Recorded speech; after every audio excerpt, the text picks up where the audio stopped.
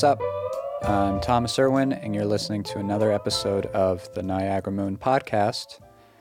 I got to talk with a very interesting character for this week, a man out of Stockholm, Sweden, by the name of Jon Magnusson. That's spelled Jon, so he doesn't mind if you call him John. And Jon does a little bit of everything, really. He plays in so many different genres and styles, multi-instrumentalist. His main project under his own name has a lot in common with Simon and Garfunkel, Leonard Cohen, a lot of that 60s era folk. Jon also made the jump this year from doing social work to being involved in music full-time, in addition to releasing a wide variety of music under a few different monikers. He also curates playlists for Spotify, and he shares some behind-the-scenes info on how all that works. So just a very hard-working, interesting, dynamic dude. I found the conversation very interesting. The time really did fly by. I hope you like it as well.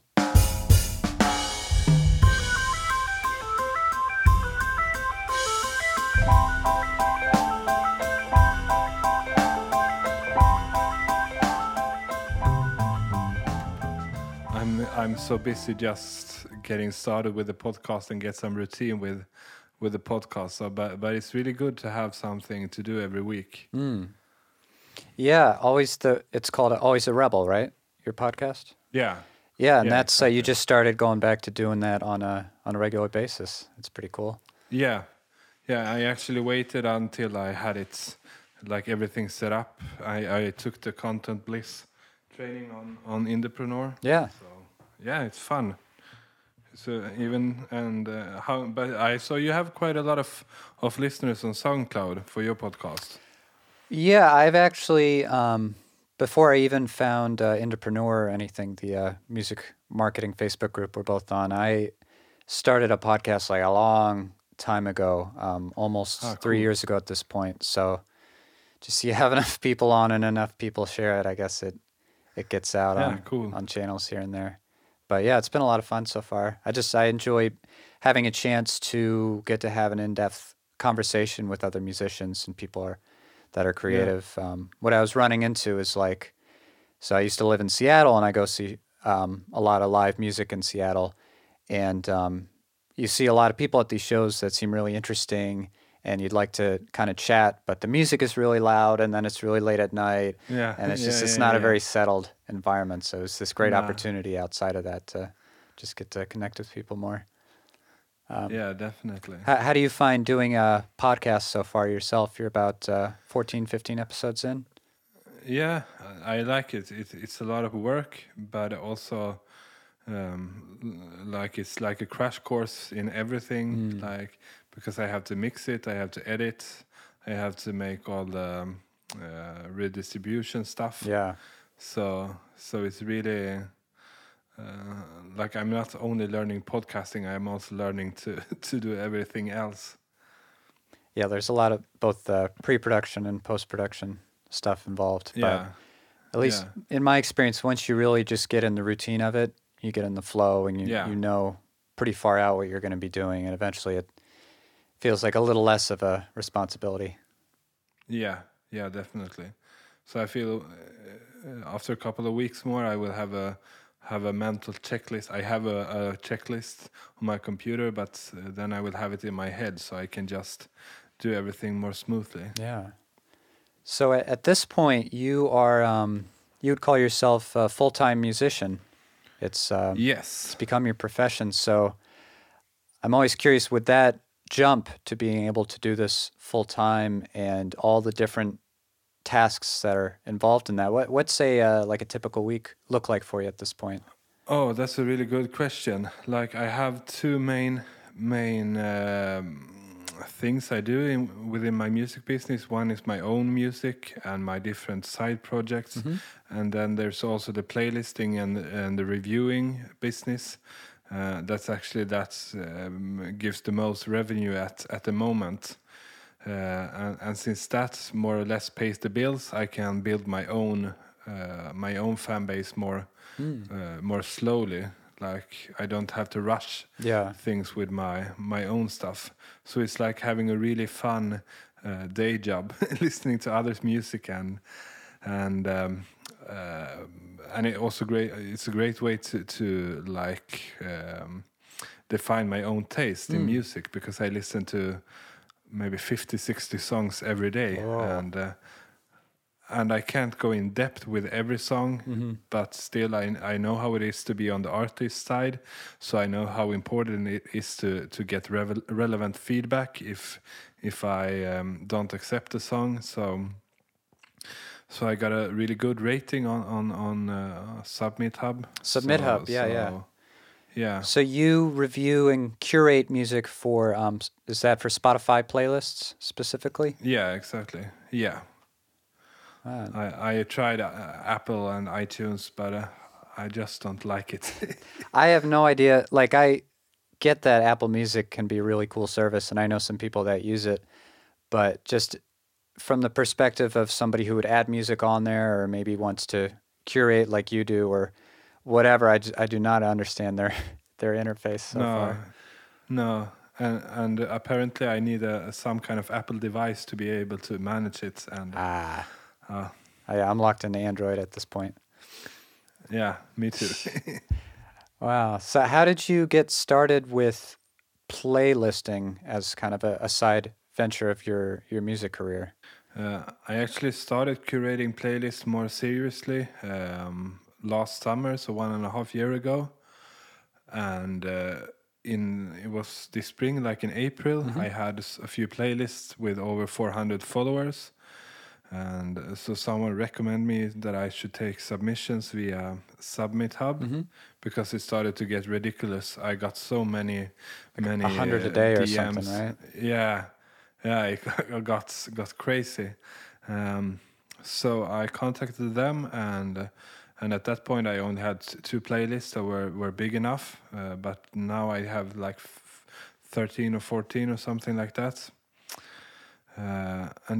And also because I really love listening to new music. Yeah. So even if it's a lot to listen to 50 songs a day, it's still a lot more fun than any other job I could think of. Right. The idea of getting paid to listen to music, I mean, on paper at least, Yeah, that sounds pretty amazing. yeah, it is. And I actually also have, I think that's why it has been so sustainable, because I really try to bring, because people are actually paying me to listen to their music, and I suspect that there are playlisters who don't care very much about the artist, or they put their song on the playlist for a few days and take it away. So I try to have, like, I'm gonna listen to at least 1.5 minutes.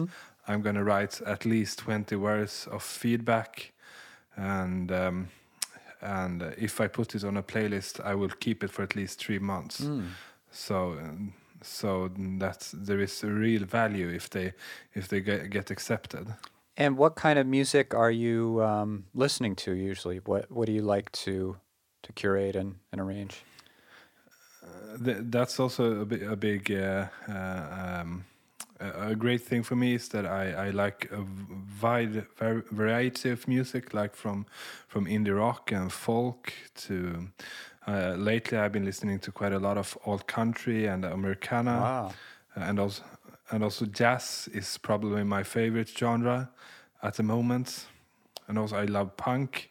Punk is also a genre I always return to. So I know a lot. I know a little about a lot of genres, but I wouldn't, like, I love progressive rock, but I cannot mention 2 albums by Jethro Tull, but I know they have a lot of good songs. So Right. I'm a music yeah. You I'm a taking music nerd, anything, but omnivore. yeah, exactly. Yeah. Yeah, because I was gonna say what I've heard of your music. It's kind of hard to pin down your main style or whatever. You seem to really embrace that eclecticism. That's, Yeah. how do you use when you're trying to explain the kind of music you make to others? How do you try to sum it down? Usually, sum it up rather. I usually say like it's indie rock and folk with a touch of jazz and progressive and psychedelic rock. So that sounds like a lot. Yeah, That's pretty cool. And lately I have been putting my instrumental stuff under different names to separate it from my regular indie rock stuff. The singer-songwriter stuff versus Yeah. more jazzy or atmospheric music. Yeah, exactly. Yeah, I heard with your recent Always a Rebel release, I definitely hear some Simon and Garfunkel, some Leonard Cohen, sort of the 60s folk influences. Yeah. So you're in Sweden. Is that sort of music quite popular in Sweden, or? Yeah, I would say so. Both Leonard Cohen and Simon and Garfunkel are fairly big here. So, but to be honest, I'm not so up to date in what's actually popular in In your in immediate the mainstream surroundings, yeah. No, but yeah, both Simon and Garfunkel and Leonard Cohen are two really big influences for me. Is there a local music scene where you are? Yeah, yeah, it is in Stockholm. It's quite. Oh, so you're in quite big, Stockholm, but it's, okay. Yeah, exactly. But it's really, really competitive. So actually, I think I would have easier to sell out a show in like London than I would have in Stockholm. Really? Because no one goes to see an unknown act if you don't know the artist. The only Swedish band I know is Peter, Björn, and John. Are they one of the biggest yeah. in your country? Or that's more of an international reputation? Yeah, I think, and that's because of the young folks. I actually have a lot of common friends with Peter from that band. Oh, that's funny. Yeah, I saw the guy I'm working with now is recording with Peter from that band right now. Oh, you have the same studio engineer? No, no, it's complicated. Like a producer, some other kind of creative helper. He's playing with a guy who's gonna produce some of my new stuff. Okay. Yeah. Very cool. Yeah, I know you do so much online. I was just kind of curious if live performance, maybe in your local scene or elsewhere in Europe, if that was a component of what you do, or you're fairly home based at the moment. Yeah, at the moment I'm very home based. I played 2 gigs this year, and it's also because it's easier to combine with being a family. Yeah. To be able to do things from home. So, but that's a long-term goal to be able to come out and travel and play some gigs. But I'm a bit tired of playing in Stockholm, and at the moment I don't have the time to go out in Europe and play. And one day I hope you plan to come play in America. Have you ever been out here? Definitely. Yeah, definitely. Awesome. We will do a gig together. Yeah, for sure. Come out to Massachusetts. Yeah. I'm 2 hours I will from have Boston. to make it. Yeah, that's cool. So a large part of your day is this playlisting, this curation. You do try to kind of honor the integrity and sound of each artist that kind of presents their music to you. You find out what to put, which song where. Is there kind of a learning curve to that ability to make playlists effectively and reach an audience that responds to how you do that? One thing I notice is if you want to get new followers for a playlist, you can't put 10 unknown artists on the top of the playlist. Like you have to blend it up with. If I'm doing a prog rock playlist, I will put on Pink Floyd and Jethro Tull, Rush, bands like that, and then I will blend in some lesser known artists that plays similar music. So it's more or less the same tactic I use to promote my own music. So that's cool. Yeah, giving people something familiar, but then a little bit of something new mixed in. Yeah. So kind of the best of both worlds. Yeah, and that's also how I like to consume music. Like, it's a bit tiring to listen to only unknown music because you have to focus so much. Yeah. But if you have like two songs that are familiar and one song that's new, it's a lot easier to really appreciate the new stuff. That's a good point. Yeah, and then you don't want everything that's too familiar and famous because then, what's the point of kind of seeking out a new Yeah, playlist? You could just do that for yourself. Yeah, yeah, very exactly. interesting. What are some of your main activities when it comes to just your own music and developing your own fan base? How do you what are you focused on these days with that? I've been using Twitter for a long time, and I really like Twitter because it's so easy to get that first connection and start a conversation right away. Uh, so you can just chat a bit and then ask politely if someone would be interested to check out some of my stuff. So it's much easier to get on to a good start. And then if they really like my stuff, I ask them if they want to sign up for my mailing list. And in that way, when they are on my mailing list, they already know quite a lot about what I'm doing. So I really like Twitter in that sense. So you're able to just find all these different music listeners and appreciators mainly through Twitter, and then you gradually kind of get them into Yeah, your world, and they're able to follow you. yeah, exactly. Yeah, Twitter is something about Twitter is hard for me. I never, 'cause all the other platforms like Instagram and Facebook, I can use it as just a consumer and a viewer, and Yeah, Twitter seems so crowded to me. But I guess it yeah, works for some it people. is. It is like I worked so much with it, and I actually have a guy helping me finding, targeting the right people to follow, and to make like the targeting process. That's the hard part, and what takes a lot of time. So I actually pay for a service to have the targeting made for me, and then I can focus on actually communicating with those who responds. Yeah, so you get pretty almost kind of scientific with it, like really getting the most value out of it Yeah, and finding the right people. yeah.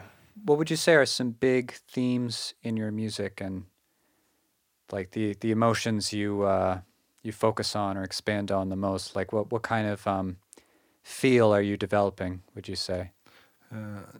I think one theme is like people who doesn't fit into a box. Like the "Always a Rebel" song is about like a hibernated hippie who keeps being a rebel, even though it's quite hard when you grow up. Yeah. So I like to write, like come up with some kind of persona and write from the perspective of that persona. So it both feels personal, but it's not about a specific person. Yeah, speaking to that kind of dissatisfaction or frustration with not fitting in necessarily. Yeah, exactly. Yeah, And and also that like, kind of has the punk thing going for it. yeah. And also a lot of like bittersweetness. Like I don't want a song to be happy or sad. I want it to be all the things at the same time. Yeah, that's definitely something Paul Simon had down. That kind of Yeah, melancholic, it's kind of a twist. yeah, Yeah, exactly. yeah, And Leonard Cohen as well. His huge influence when it comes to like thematic writing. yeah. His I was just listening to Songs of Love and Hate. Those are classics. Famous Blue Raincoat. Yeah, yeah, that's brilliant.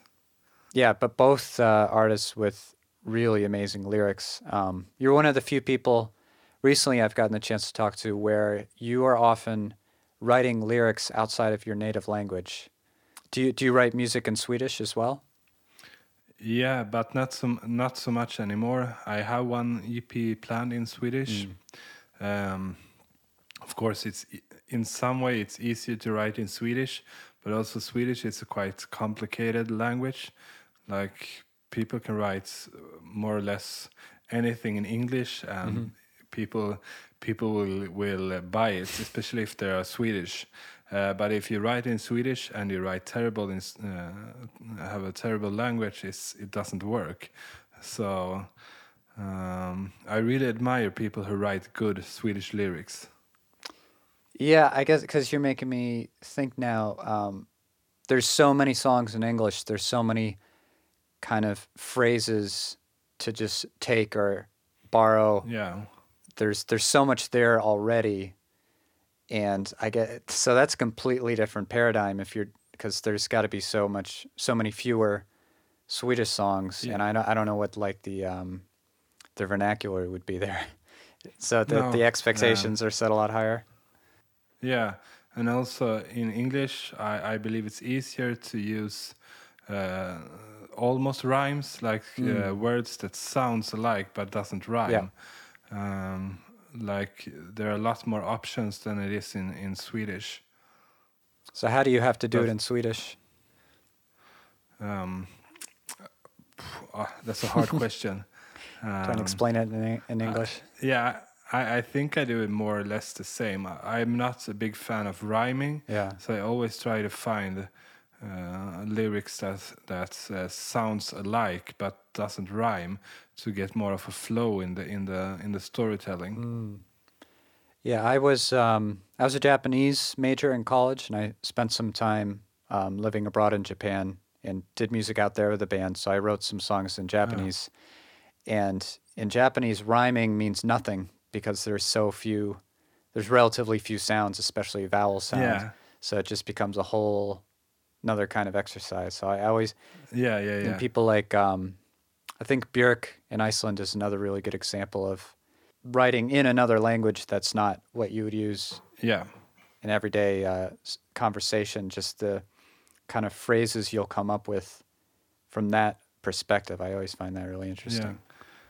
The best language to write rhymes on is Spanish, because like if you have one word, you have tens of thousands of words that will rhyme with it, because every word ends in a specific way.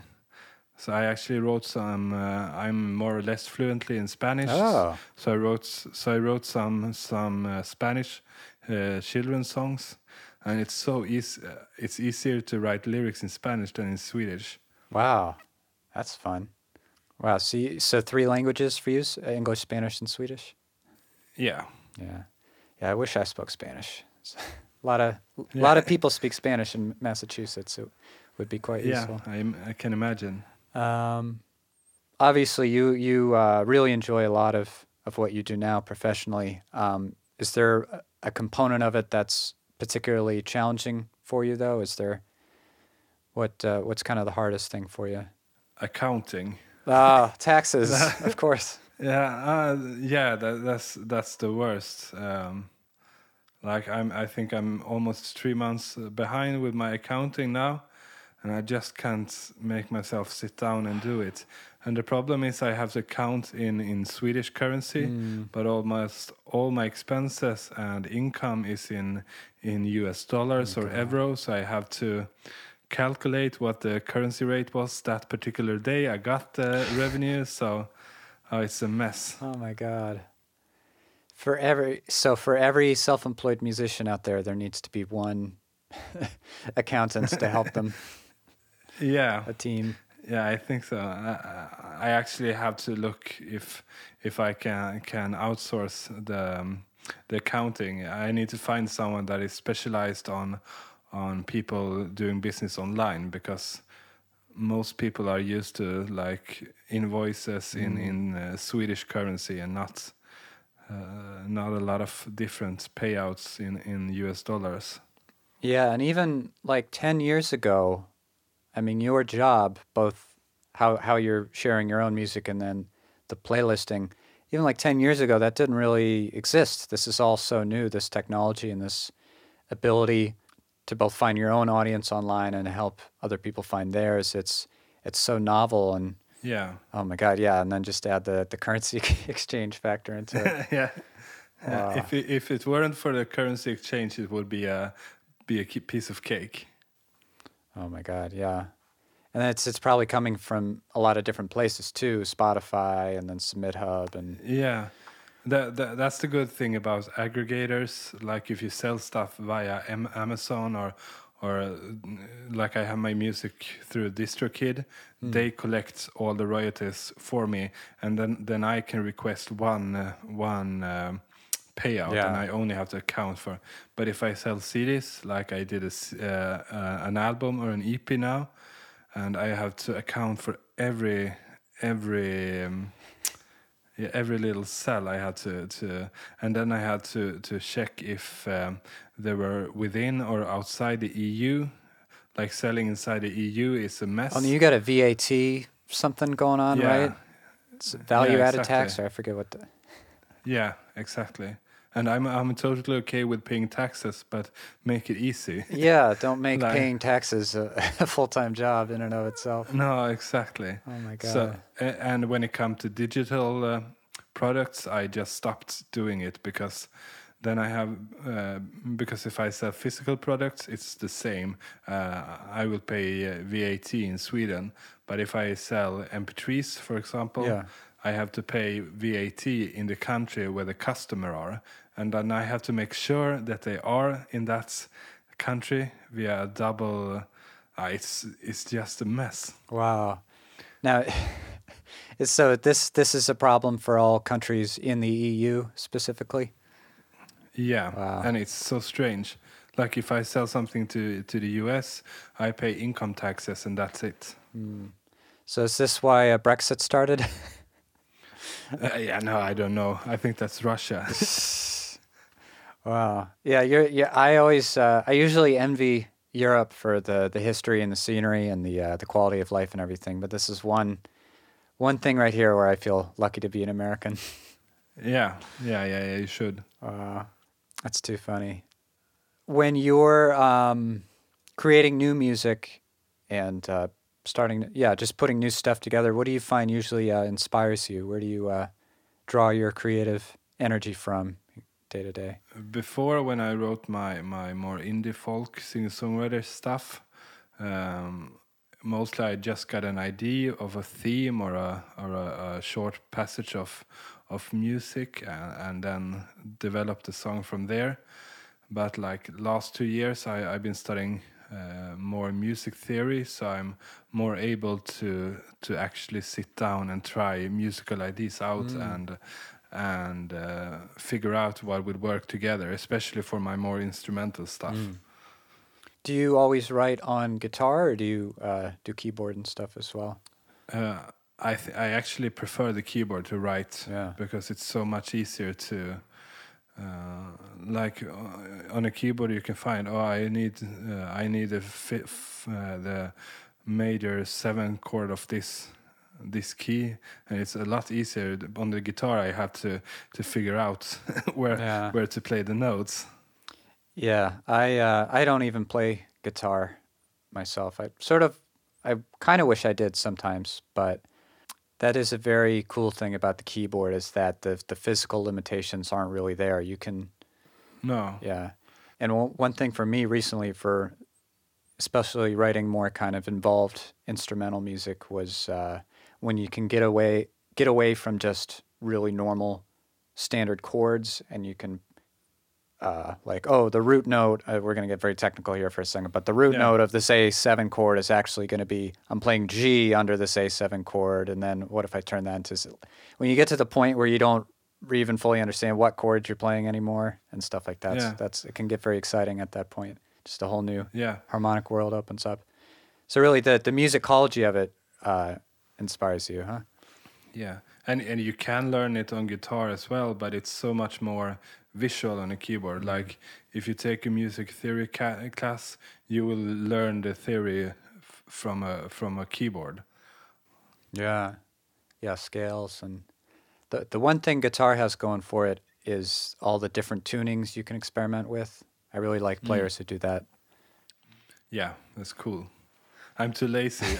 I do drop D sometimes, especially to play Famous Blue Raincoat. Then drop D is perfect. But otherwise, I think it's a hassle to be forced to tune the guitar all the time. Yeah. Yeah.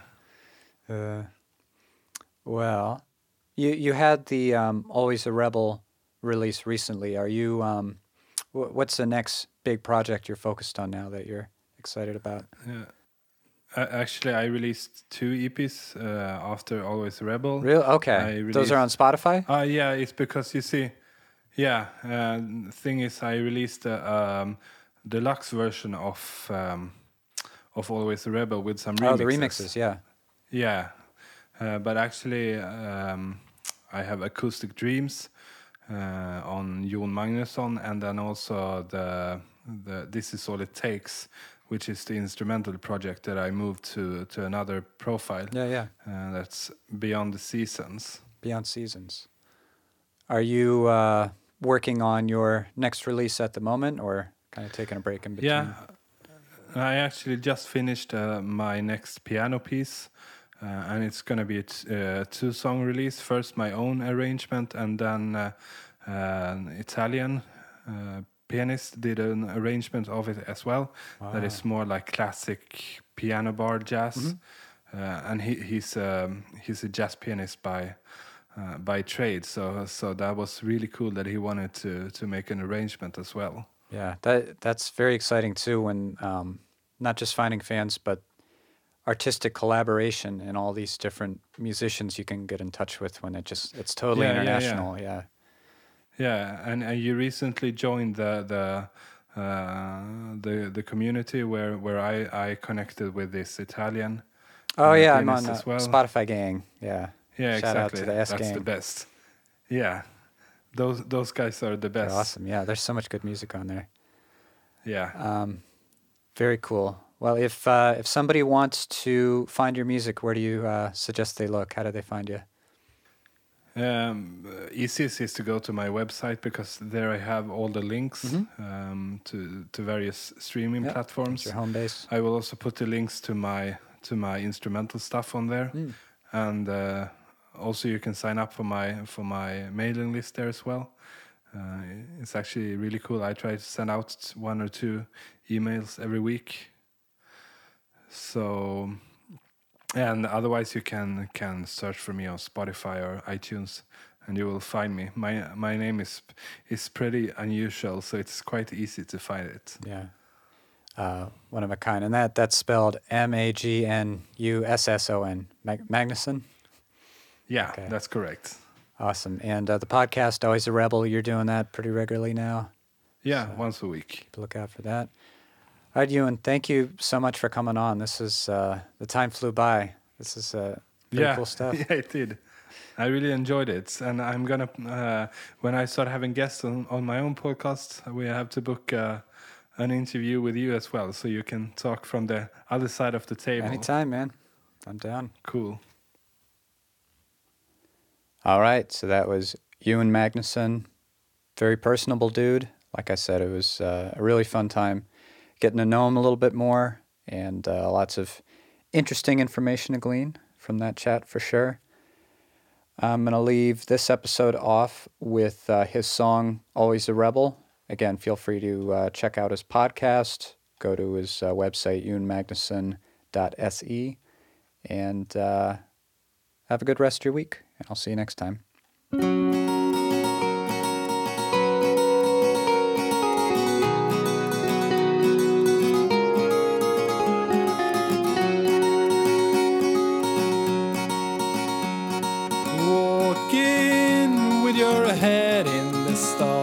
Your eyes bedded in black and your soul full of scars. You are dreaming in your room when it's dark.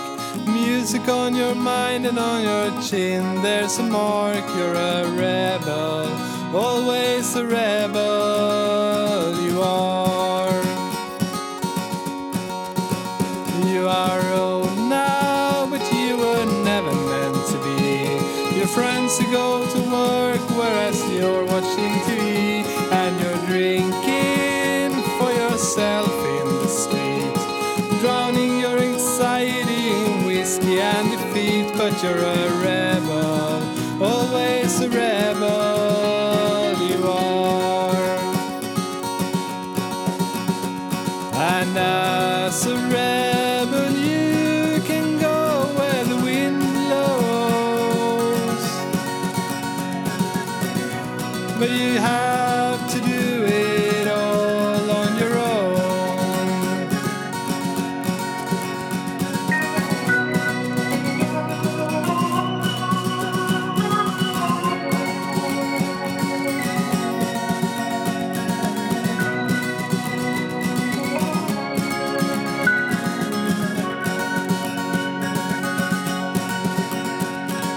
see yourself as disengaged, so casual and smart, and pitiful for the working man stuck in his car. No bills to pay, no gallows swaying over you now, but deep inside you're longing for a life where you will never be apart. But a rebel, yeah, a rebel you are. And as a rebel you can go where the wind blows, but you have to do it all on your own. And as a rebel you know where to start, but you will never be a star. But a rebel, always a rebel you are.